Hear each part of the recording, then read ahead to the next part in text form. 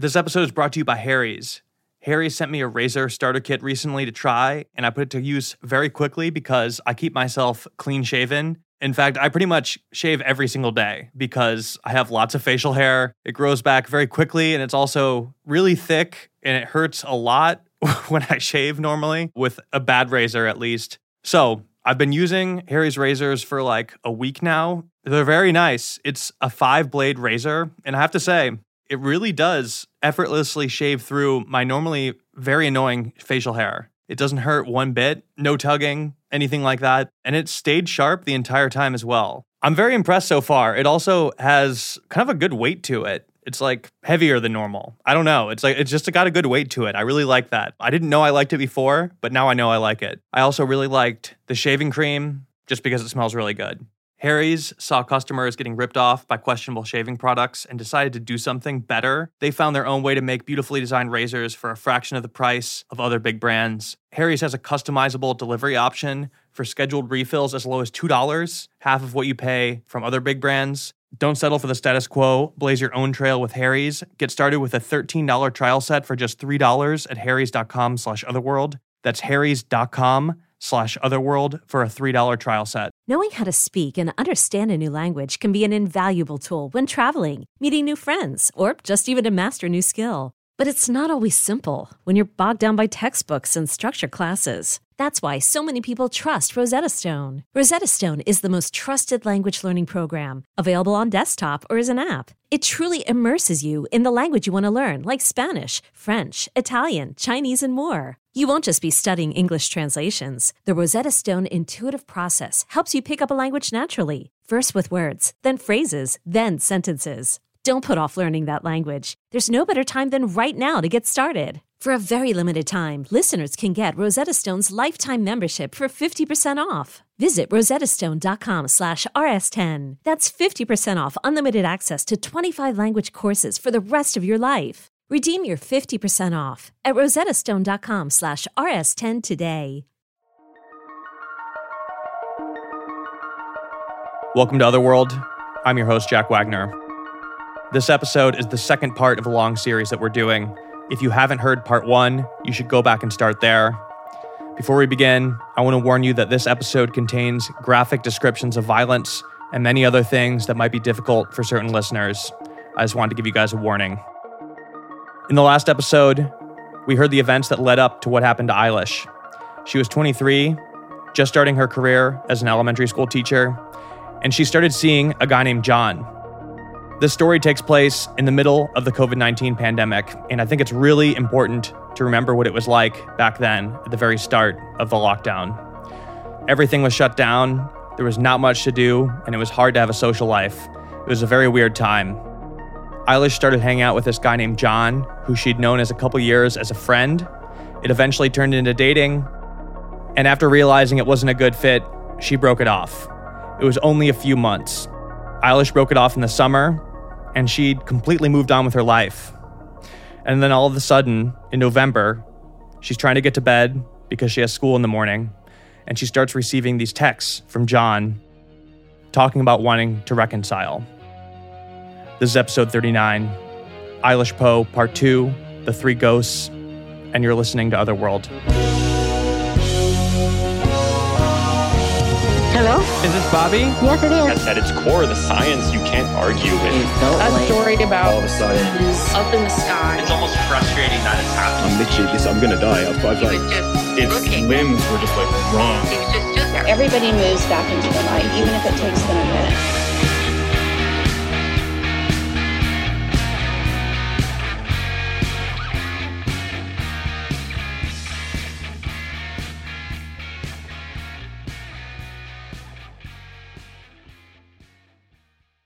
So November 3rd that night, I wasn't home.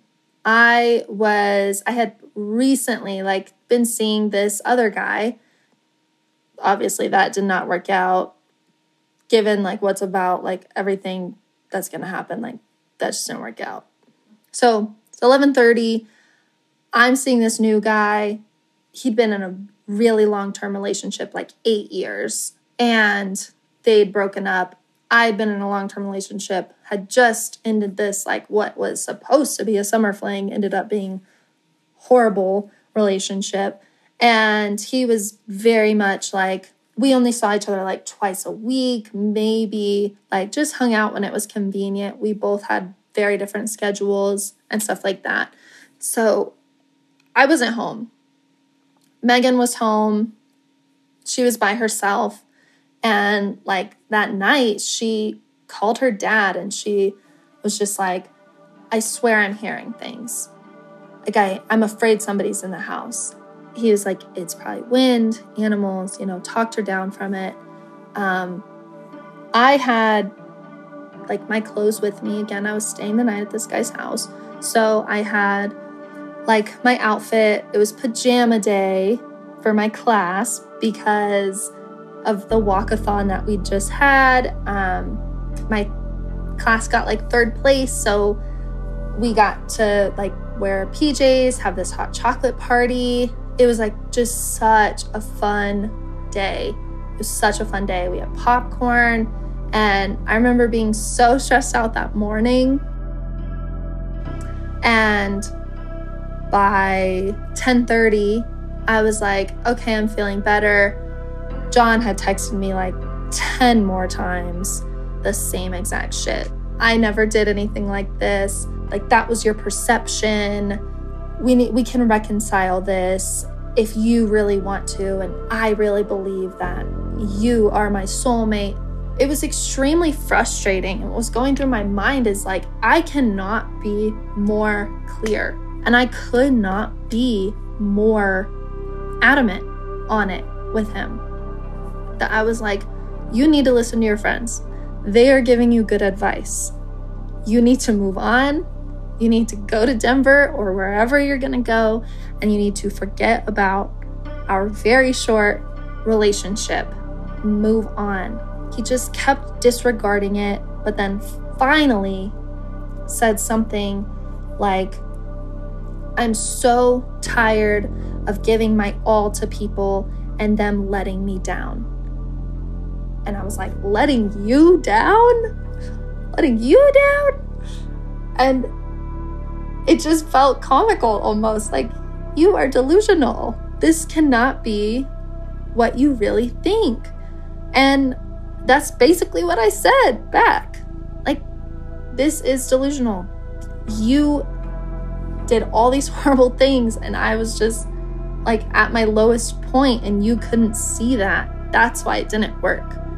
I just finally was like, you need to stop texting me or I'm going to get like police involved. I'm done. I don't want you to talk to me. You need to stop. You need to move on. And he said like what now is really eerie looking back, and it said, I won't text you anymore, don't worry. And that was it. That was the last text I'd gotten from him. It was about 12:30 p.m. in the afternoon. It's still November 4th. I'm at lunch with my coworkers, so I'm like venting about this. I'm like, y'all, this man, do you guys see this too? Like I had them read the whole thing, and they're like, this sounds like one of my friends said it sounded like a high school breakup scene, like the way he was like, you're the right girl for me, and blah, blah, blah. And I'm like, I'm not trying to romanticize anything. I don't want to do this. Like, leave me alone. They just agreed that it was getting weird, getting really weird. And I was definitely not saying the things that he wanted me to say, which was a pattern in our relationship. I am very strong-willed. If I don't agree with you, you're probably gonna know. And had the rest of my day with my students. It was super fun. Again, we had this party. We did a little dance party, watched a movie, drank hot chocolate. It was like the perfect day. After school ended, I stayed and talked to my coworker, Amy, for like an hour about John and just my frustration. And she's married, so it was like nice to have that kind of perspective from somebody who's not my mom.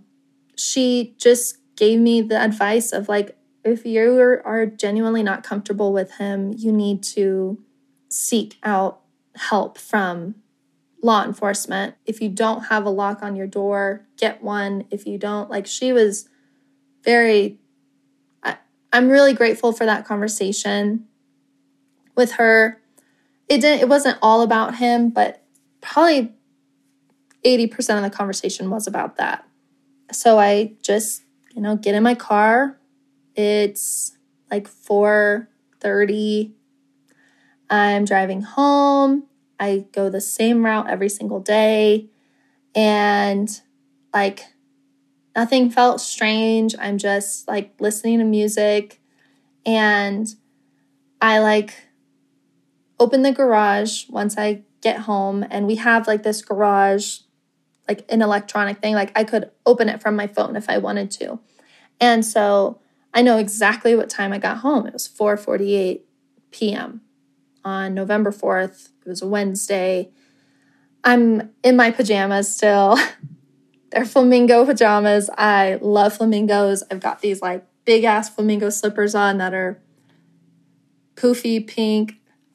Yeah, I have like a flamingo tattoo that I just got recently. And I have my little satchel purse on, a vest. And I get home and I just noticed that the basement door was open, which was kind of weird at first, but my roommate Megan works in real estate. People would ask her to like store the stuff in the basement, and she'd go down there, and then when she made a sale, she'd like bring it back up. So I really didn't think it was too bizarre that it was open. I just closed it. I didn't really think anything else of it. The way our house was laid out was there's the garage, and that kind of opens into the kitchen, and then the living room. And in front of the living room is the front door, but you couldn't like drive up to the front door. We really didn't use that door very much. And right next to the front door was the staircase to go upstairs. And that's where our rooms were, Megan and I. So you walk upstairs and there's 2 bedrooms, there's my bathroom, and this like loft open space area. I turn the corner and I start walking upstairs. I'm not thinking anything. Honestly, I can't recall exactly, but I'm like always singing or humming. I was probably singing or humming. I checked on Boomer. He wasn't our class pet yet, so he was just home. And Boomer is my bunny. His like litter box, because he's potty trained, was totally full. And so I was like, oh, okay, so I really need to take this out. And I was like, I'm just going to do it right now while I'm thinking about it. And I just like opened my bunny's cage, grabbed his litter box out. My plan was to like walk back downstairs and go out the front door to dump it. So I started walking down the stairs, and I made it about 3/4 of the way down the stairs, and I heard my bedroom door open. I knew that it was my bedroom door because Megan and I had this running joke about how creaky it was. So it was like a loud, like really loud, creaky door. And I'm almost glad that it creaked like that because it gave me that 0.5 seconds to kind of get ready for what was about to happen. So I'm going down the stairs and I turn my body halfway. So I'm looking at the wall and I see John run down the stairs.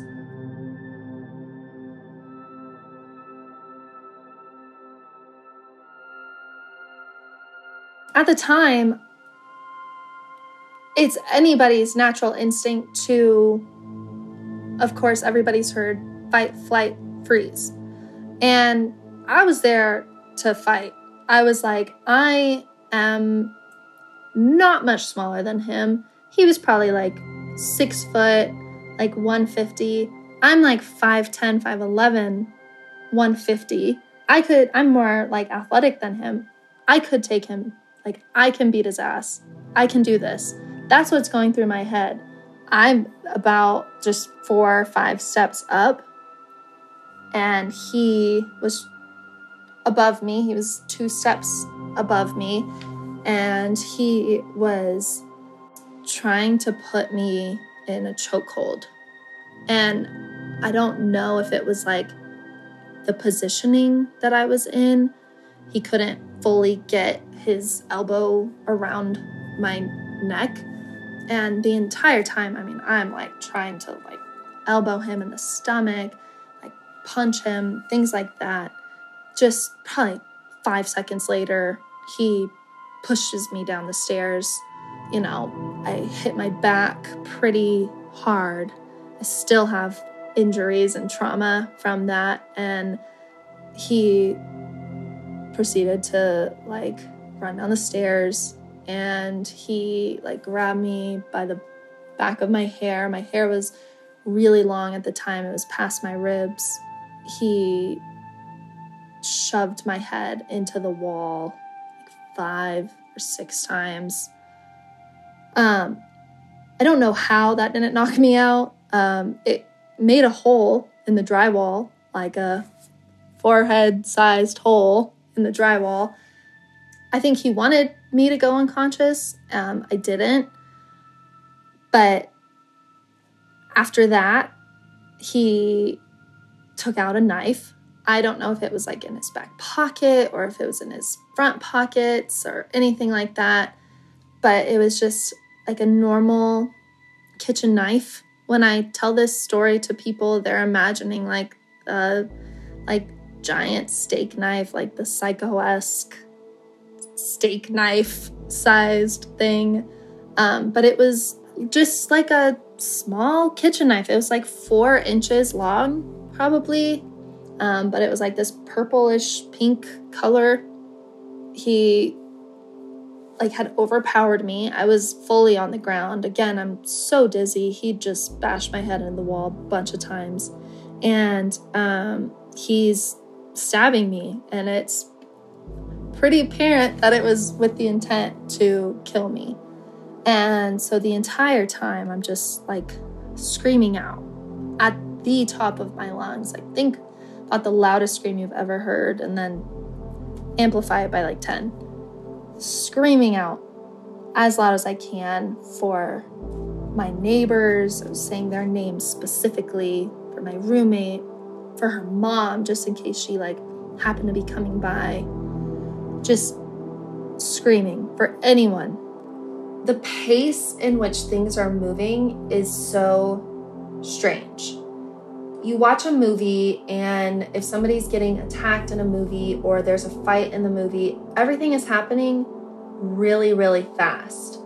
And in real life, it is probably happening at that same type of speed, but it feels like it's happening so slowly. You know, also when you like watch a movie and there's a scene, there's like music, things in the background, people talking maybe, I don't know. But when I was being attacked, the sheer like silence whenever I was not screaming was so intense, because it was just purely silent, and this horrific thing is happening and it's just silent. It's so eerie because like you just don't, I think that a lot now. Like I'll be walking by a house and I'm like, would I know if somebody was getting hurt in there? Things like that. It's just, it was so quiet that it is just, it's really creepy. I'm thinking that I'm going to take this into my own hands. I'm trying everything that I possibly can. I punched him in his face many times. I'm punching him everywhere that I can. I'm kneeing him. I tried to go for the balls, everything that I possibly could do. And nothing was working. So I was like, well, let me just try to grab the knife. And then this is really hard for me and like something that I've just started talking about in therapy, but it's one of the most disturbing thoughts I've ever had is that I'm gonna have to kill him. And it just, as like a normal human, it's not something you think about. That's not a thought that people have. But in the moment, it felt like I didn't have a choice.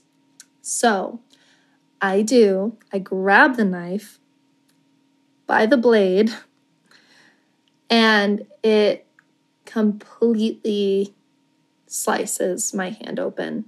It slices it to the bone. And if you aren't aware, your bones are not white. They're white, but they're stained yellow. I completely sliced my hand open. You could see everything in it. And when that happened, I could feel how weak I was. Up until that point, I was feeling strong. I was feeling like a little weakened, obviously, but I was like, I can still do this. When that happened, I felt not defeated, but pretty powerless physically. Yeah, when he pulled out the knife, I don't know exactly what went through my head. I probably just thought what anybody thought would be like, okay, he's really trying. He's not just here to scare me. He's here to kill me. By that point, I was on the floor already from when he bashed my head in. He just kind of threw me to the ground. I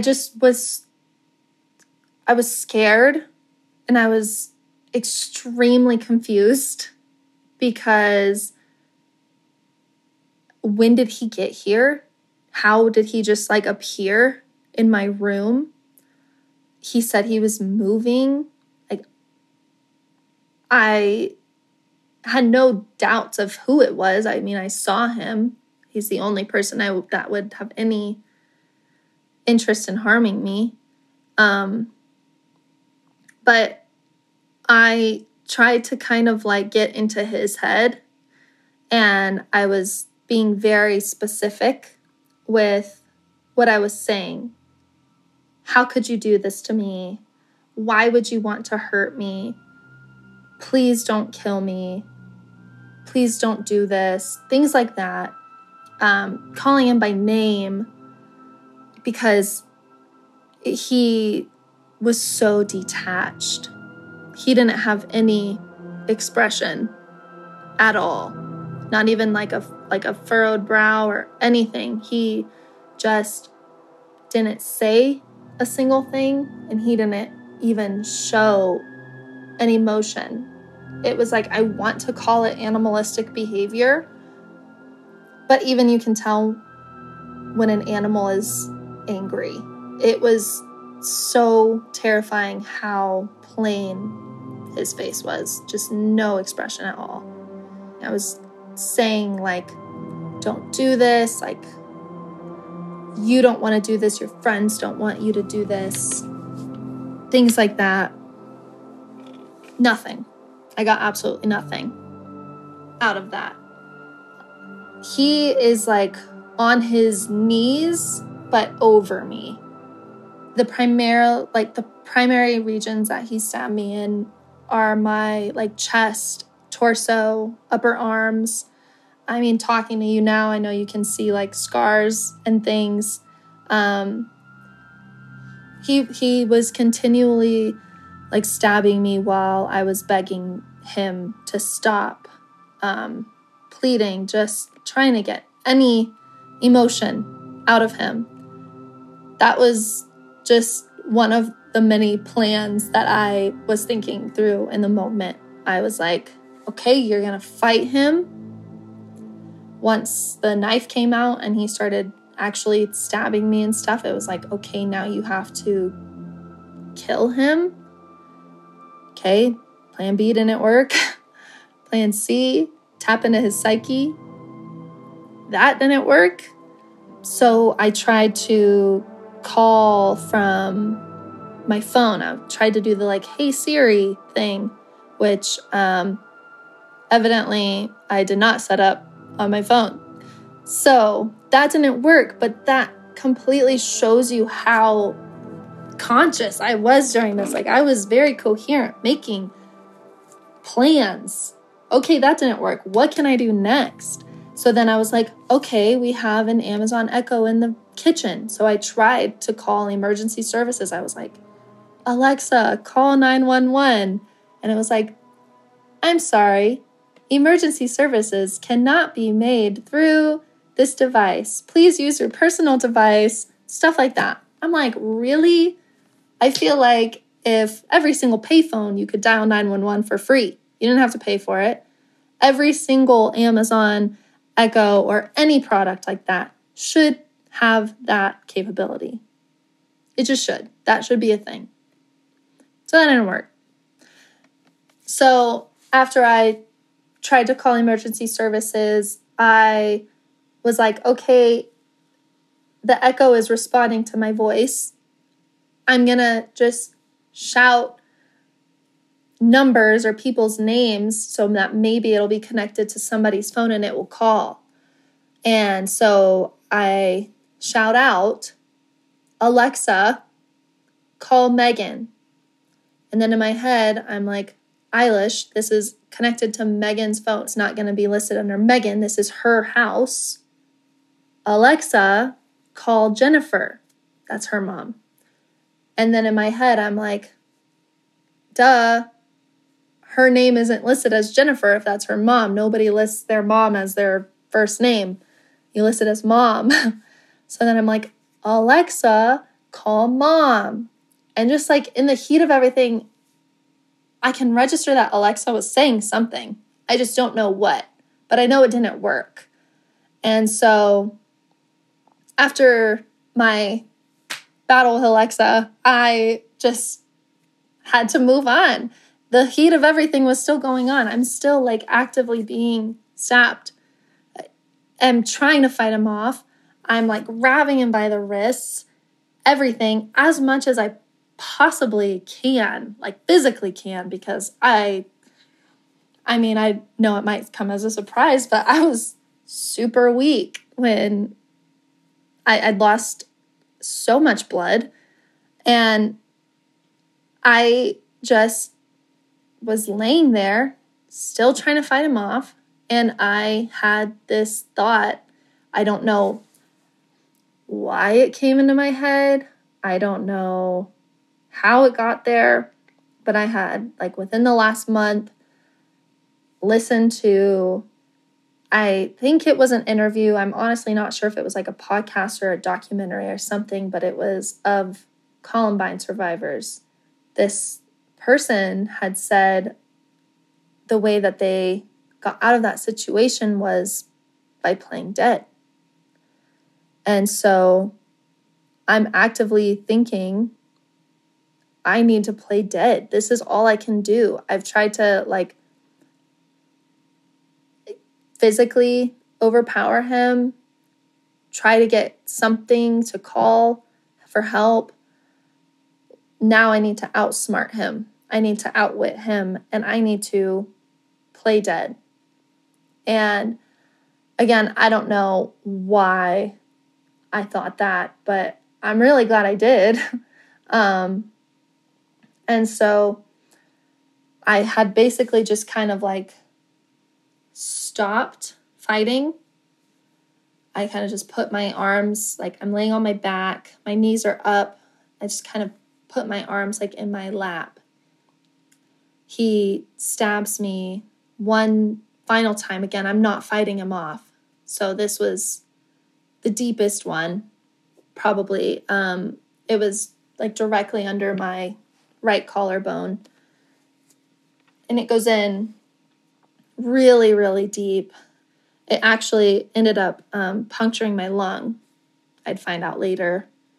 And because it punctured my lung, I think when I kind of rolled over onto my side, it made it seem like that was my last final breath. Because when it punctured my lung, it was this big exhale of like, just a huge exhale. And I think that he truly thought that that was it. Because he just stopped. Like as quickly as he'd started, he stopped. And he just stared at me, still on his knees, for time was so strange during this whole thing. It felt like 5 minutes. Realistically, he probably just stared at me for like 10 seconds. But it felt like it was a really long time.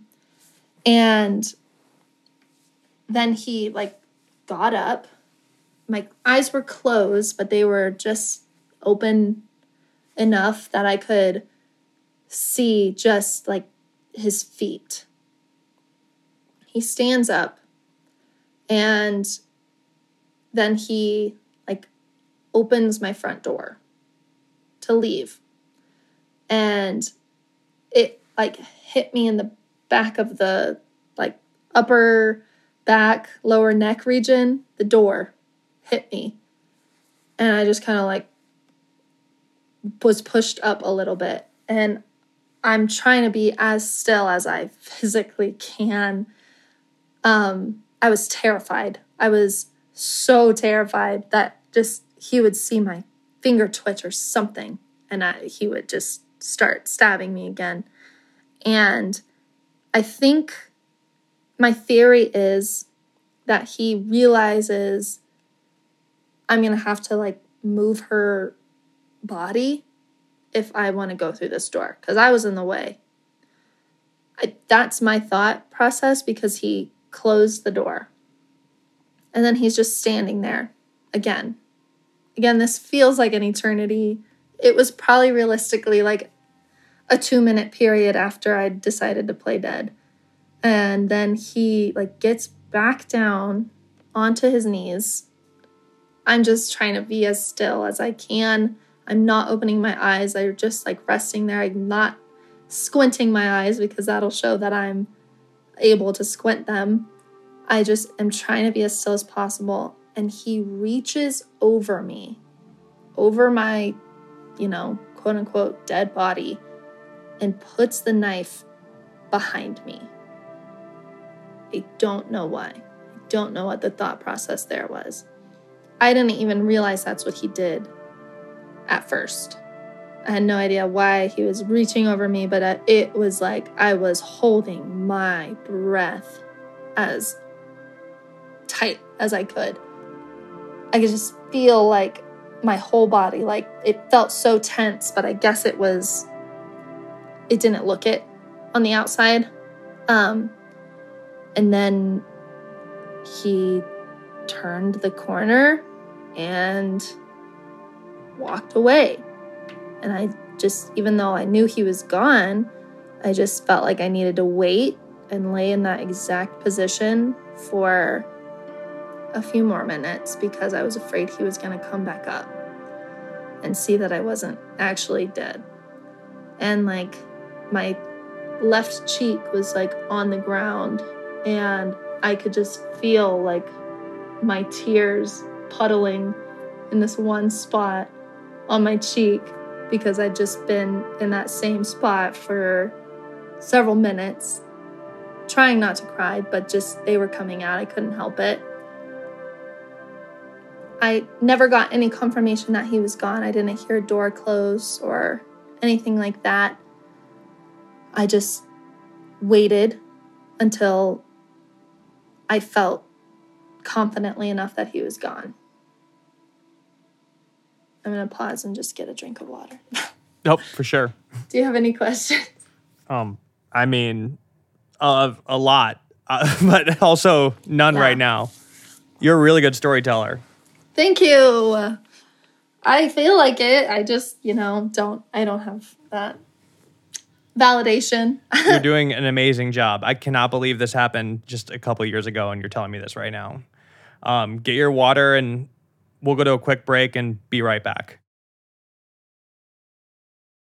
Folks, springtime is here and it might be time to clean out the closet and finally update your wardrobe. Quince has you covered with timeless pieces that never go out of style. You'll have them in your closet forever. Quince has all the essentials for men and women, and everything is made from high-quality materials, which is very important to me. The best part, all Quince items are priced 50 to 80% less than similar brands. By partnering directly with top factories, Quince cuts out the cost of the middleman and passes savings on to us. And like I mentioned, Quince only works with factories that use safe, ethical, and responsible manufacturing practices, along with premium fabrics and finishes. I recently went on a little shopping spree myself. I got a chore jacket, a Mongolian cashmere cardigan, and a quilted jacket. Basically stuff that I could just throw on top of the normal old t-shirts that I wear every day to make myself look a lot more presentable and fashionable when I need to. I also got some new sheets for our bed. They have so many to choose from. So indulge in affordable luxury. Go to quince.com/otherworld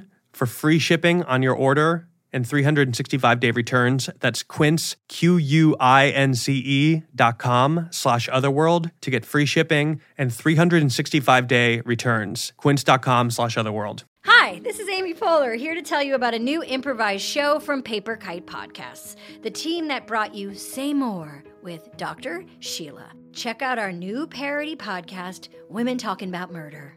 It's a show about women talking about murder.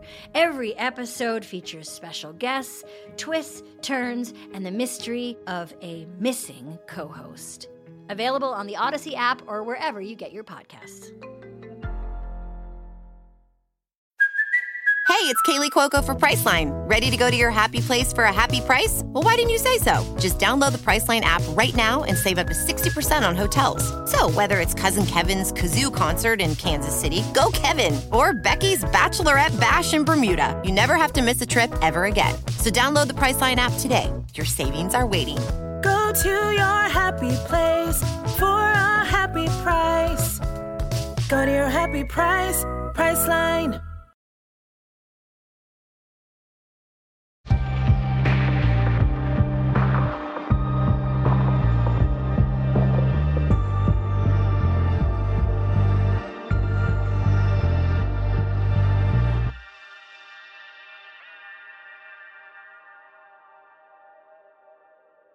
Okay. So he never said anything the entire time. Like when somebody's attacking you or just, in movies and in struggling, like scenes where people are struggling, they're at least like grunting, making noises, things like that. Or, saying cuss words just fly out of your mouth. I know for me, they were. I was like, what the fuck? How could you do this? Like just saying all these things. And I didn't get anything out of him at all. Not even expression. And for me, that was part of the scariest thing. It was horrifying that he had no emotion at all. The only thing that made me feel that he had any emotion left in him or any like thought processes, like, yes, there's still a human in here, was that he didn't go through the front door. And again, that's just based in theory. I don't even know if he wasn't going through the front door of the courtesy of like, or just, frustration of I'm going to have to move her body. But it made me think that there's some sort of conscious thought in there. Whereas everything else was like borderline animalistic behavior. So that gave me the thought that there was still some human left in there. When I felt confident enough that he was gone, I decided quickly, find your phone. It's here. It's somewhere on you. whatever your thoughts are on this situation, I know I've said it, but reimagine that I was in flamingo pajamas and flamingo slippers, and just how specific and weird that outfit was. I'm like realizing quickly, you don't have any pockets. These are pajamas. There's not pockets in your pants. I'm like trying to look around me to see if it's like fallen on the floor. I was really afraid that he took it. I had a big fear that even though I didn't notice it, him taking my phone, that somehow he had gotten a hold of it. And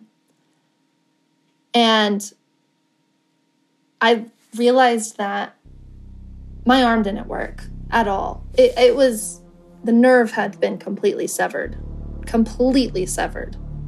I didn't know that in the moment. All I knew is that, like, my arm isn't working. And it worked from, like, the elbow down a little bit. Like, I could kind of move it. I could move my fingers. But that was pretty much it. I couldn't move my shoulder. So, you know, whatever you're doing or wherever you are, just pretend you're reaching out to grab something. That's your shoulder movement. You can't physically grab something unless you're like laying down and it's right there, like in an arm's reach, but you can't without your shoulder movement. So I'm predominantly right-handed. So I was like, okay, I'm just going to have to do everything left-handed. I'm going to be okay. I'm going to find my phone. I'm going to get myself out of here. Still really hopeful of everything. And when I was sitting up, that's when I realized, like, hey, you're still wearing your purse. Your purse is on you. Look inside of it. My fingers were barely working on my right hand. And on my left hand, my entire left arm was starting to go numb. I ended up getting a good grip on it from the back of it and being able to dump it out. But my phone wasn't in it. My wallet, keys, mask, hand sanitizer, everything dumped on the floor. It got covered in blood very quickly. And I still don't have my phone. Nothing was working. I was losing confidence really quickly. I tried to wrap my right arm around the banister to lift myself up. And I was just so weak. My head felt like it weighed 8 million pounds. I just kind of fell back because my head felt like it weighed so much.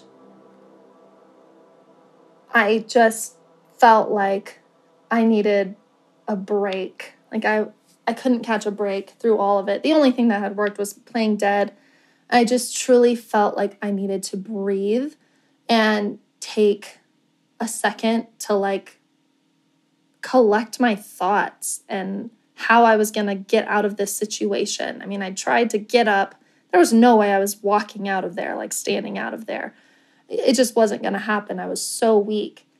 And so I'm laying there on my back. And when I'm laying there, I was looking up and looked into the half bath that was next to the staircase. And this is the part that I don't normally tell a ton of people. But it's when some strange stuff started happening. Things are starting to appear in front of me. And the first thing I see is what I continuously describe as a carousel of people, not an actual one at the fair with animals and stuff, but a photo carousel of people.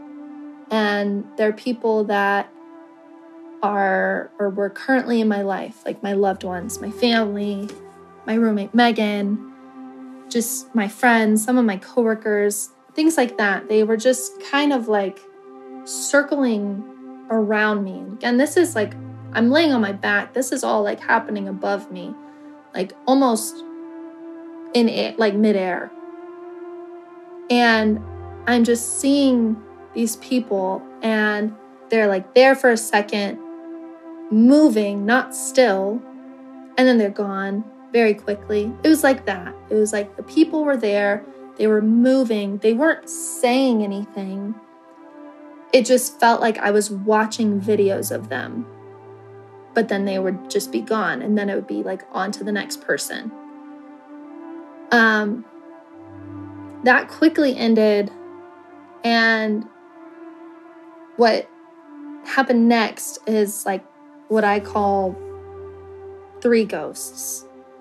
And people have a lot of opinions on it. What it really was, what they think it could have been. But I mean, in reality, they weren't there. They don't know.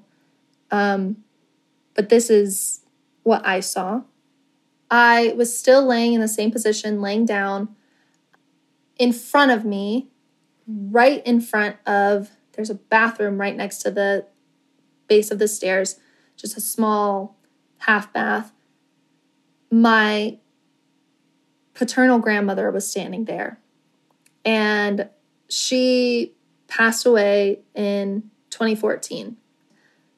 She was standing there, just kind of quaintly, like smiling at me. She didn't like wave or anything like that. She was just there. She was wearing like a navy sweater and this like gold necklace. And actually it was like a chain necklace, and my dad wears it all the time. So it's like an actual thing that she wore frequently. And she's standing there, and just in front of me. I was not unconscious. Throughout this whole thing, I've been completely coherent, completely just awake, and probably the most awake I've ever been in my entire life, because I'm literally trying not to die. So you're pretty wired in that situation.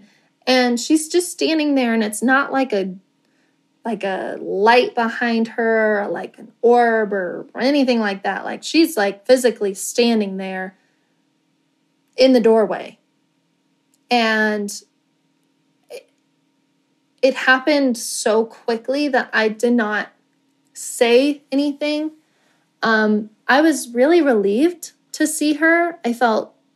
It just felt super comforting to see her, because it at that point had been 6 years since she'd passed, and I didn't get to spend time with her before she died. And it just felt really nice to see her there in a really like healthy state.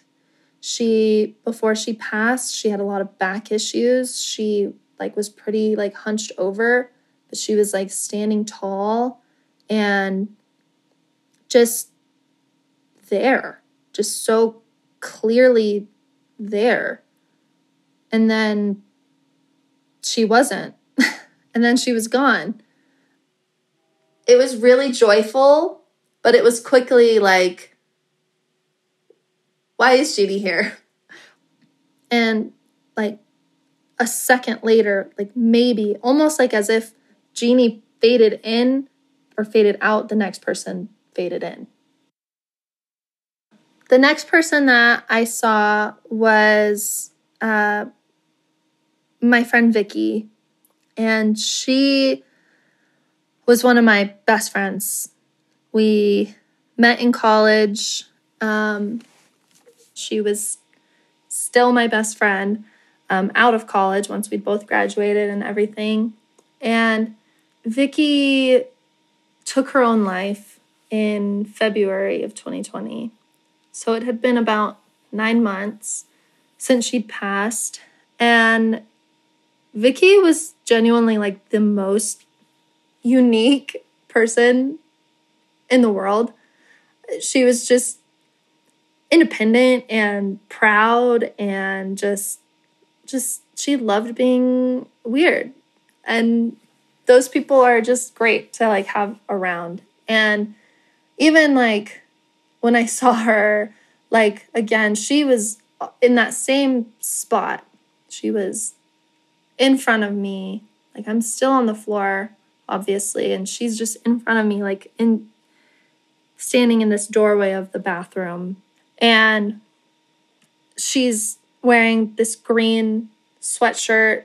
She like almost exclusively wore sweatshirts and like a choker, and her hair was up in this like half scrunchy look. And so, I mean, it is a crystal clear image of what she was wearing. And she was also just kind of standing there, same as like my Jeannie. She had this like comforting smile on her face. She didn't gesture really to me in any way. She was just standing there. And I just felt so fucking happy to see her because she committed suicide. And I mean, I am still, you know, almost 3 years later, still grieving her. But it felt like a bonus time, just even for 5 seconds or however long it was, just to see her and be near her again. But then I quickly started feeling really, really scared because I was like, I'm seeing two people that meant so much to me and that I loved and were close with that are both dead. Like, this is it. I'm about to die. I just felt like, I'm not super religious, but I was like, this is how they're like welcoming me into, you know, wherever they are, whether it's heaven or whatever, wherever, this is how they're welcoming me in. And I just remember starting to like that sense of comfort and like ease and like vulnerability just was like, no, like, no, I'm getting really freaked out. And I just felt like I was starting to panic a little bit. Then again, quickly, Vicky started to fade out and another person started to fade in. The next person that I saw was not someone who I was particularly close with. And I don't ever try to say that I was close with her. You know, when people die, people are always saying that they were close with them. I'm not that way. I wasn't that close with her. But the next person I saw was a woman named Alyssa, who grew up in the same hometown as me. She like moved to the same town when I was in 5th grade. And man, I just remember thinking she was so cool. And just, you know, even as we got older, she just had like this super crude sense of humor. And I really always admire people like that just kind of say exactly what they're feeling. And she definitely was like a no bullshit type of person. We were like friends in middle school. We played on the same basketball team and stuff like that. And then just as we got older, high school, we didn't have any classes together ever. We both didn't play basketball anymore. And she ended up moving at some point to another school. On October 2nd, 2020, Alyssa was murdered by her former boyfriend. She was in this like long custody battle with him. She'd gone to the police. She'd feared him. She publicly put in a GoFundMe when she was trying to raise like family court money that she was afraid of him and that she was afraid of what he was going to do next. He is dressed in blackface and a fake beard and in broad daylight stabbed her, I want to say more than 20 times, and shot her. And when I saw her, I felt no comfort. I felt just an overwhelming sense of urgency of she is here to warn me. Do not let this be you. This can't be you. She was standing, same as the others, in the doorway directly in front of me. She had on like a tight purple t-shirt. I don't even know when the last time I saw her in person was, or like had a real conversation with her that wasn't like a happy birthday on Facebook or bullshit like that. She was there for a reason. She was there to get me out of there, and I mean that in a literal sense, because the other two, they were smiling, they were happy. That's what it felt like with Jeannie and Vicky. And when I saw Alyssa, her eyes were like bugging out of her head. They were like bulging out. She looked frantic. It was urgent. It wasn't comforting at all. If it had been any other situation, it would have probably scared the shit out of me. But it was frantic.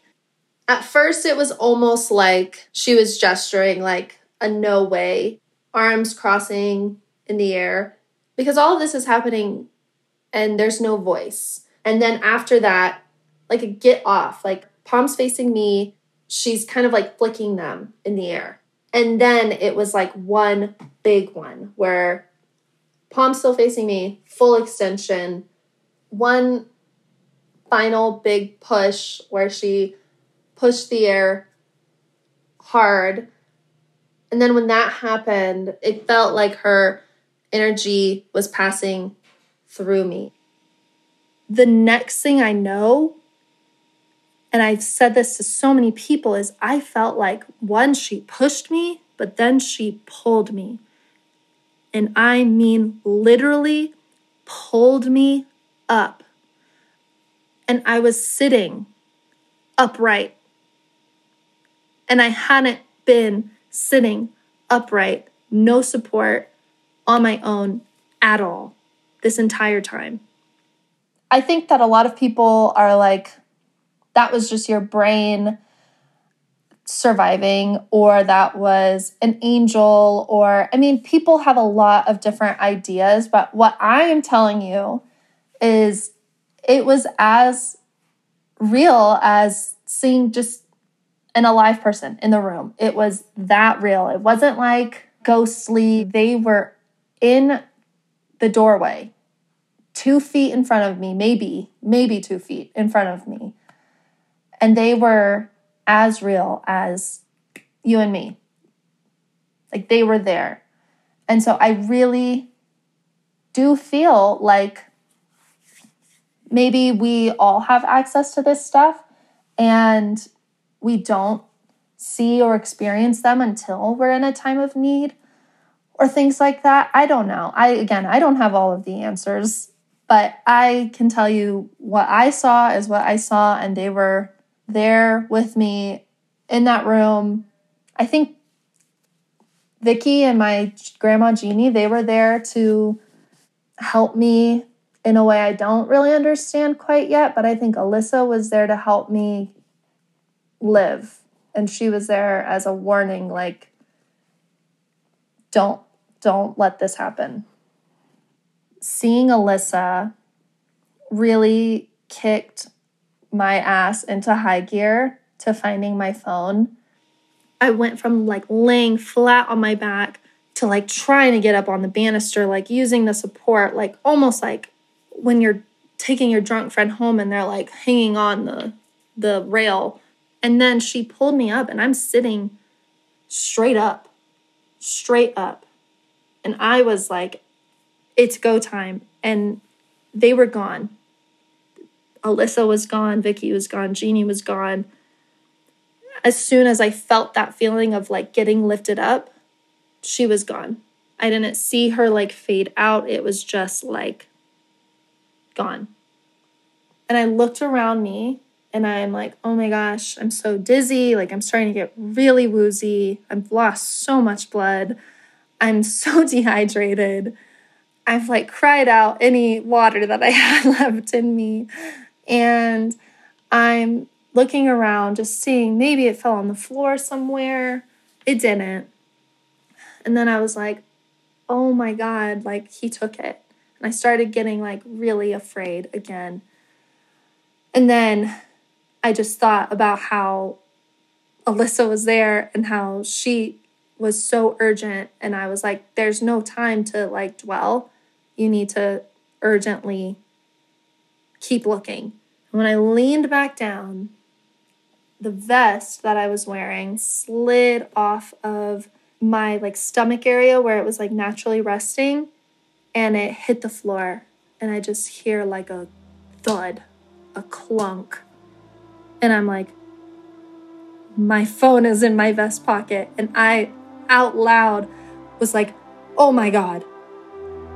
And so, oh my gosh, I tried like 5 different ways to get my phone out of that pocket. Like my fingers were not functioning at this point on either hand. It was like every second that passed by, I was getting weaker and weaker and weaker.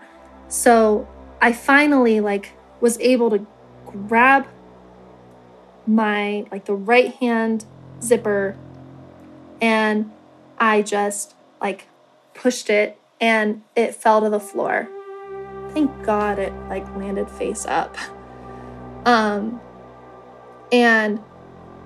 I tried to like type in the emergency button like on the iPhone, and my fingers were so soaked with blood that I couldn't type anything, that I couldn't, like that it wasn't sensing my touch on the screen. That's how like just covered I was. And so I ended up, and you can try this if you have like an iPhone or probably like any touchscreen phone, but like I like used my fingers, like my knuckles, and I pushed in the volume and the lock, and then it appeared. It was like emergency SOS, like same with like when you turn your phone off. But the emergency SOS was right there, just like staring at me, and I was like, oh my God. And I tried to slide it again, not working. I'm just getting like blood on my phone. And so this is what you can try, is you can like use your nose on your phone and it'll work.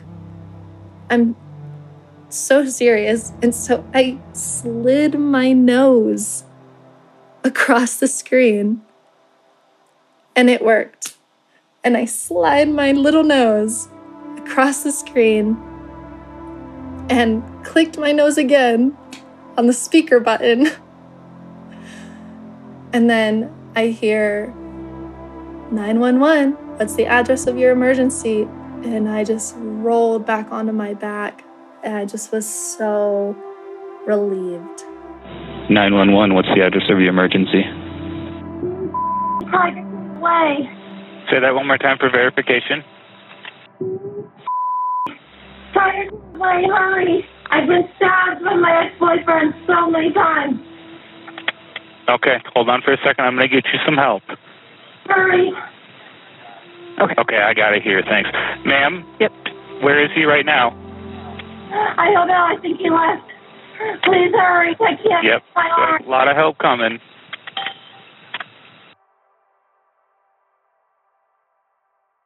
All right. We will be back next week with more of Eilish's incredible story. The series is not even remotely over, and there's a lot more to come. If you like this episode, please share it and tell your friends. Otherworld is still a new show, and I'm so excited for people to hear this series. Once again, thank you so much to Eilish Poe for sharing this story and letting us help her tell it. This has been episode 39, Eilish Poe Part 2, The Three Ghosts, and you've been listening to Otherworld. Otherworld is executive produced and hosted by myself, Jack Wagner. Our theme song is by Cobra Man. Original score of this episode is by Juice Jackal. This episode was edited by myself and engineered by Theo Schaefer. The artwork for our show is by Cul-de-sac Studios. Please show us your support by subscribing, leaving a 5-star review, and telling your friends about the show. If you want to hear bonus episodes of Otherworld, you can become a patron at patreon.com/otherworld.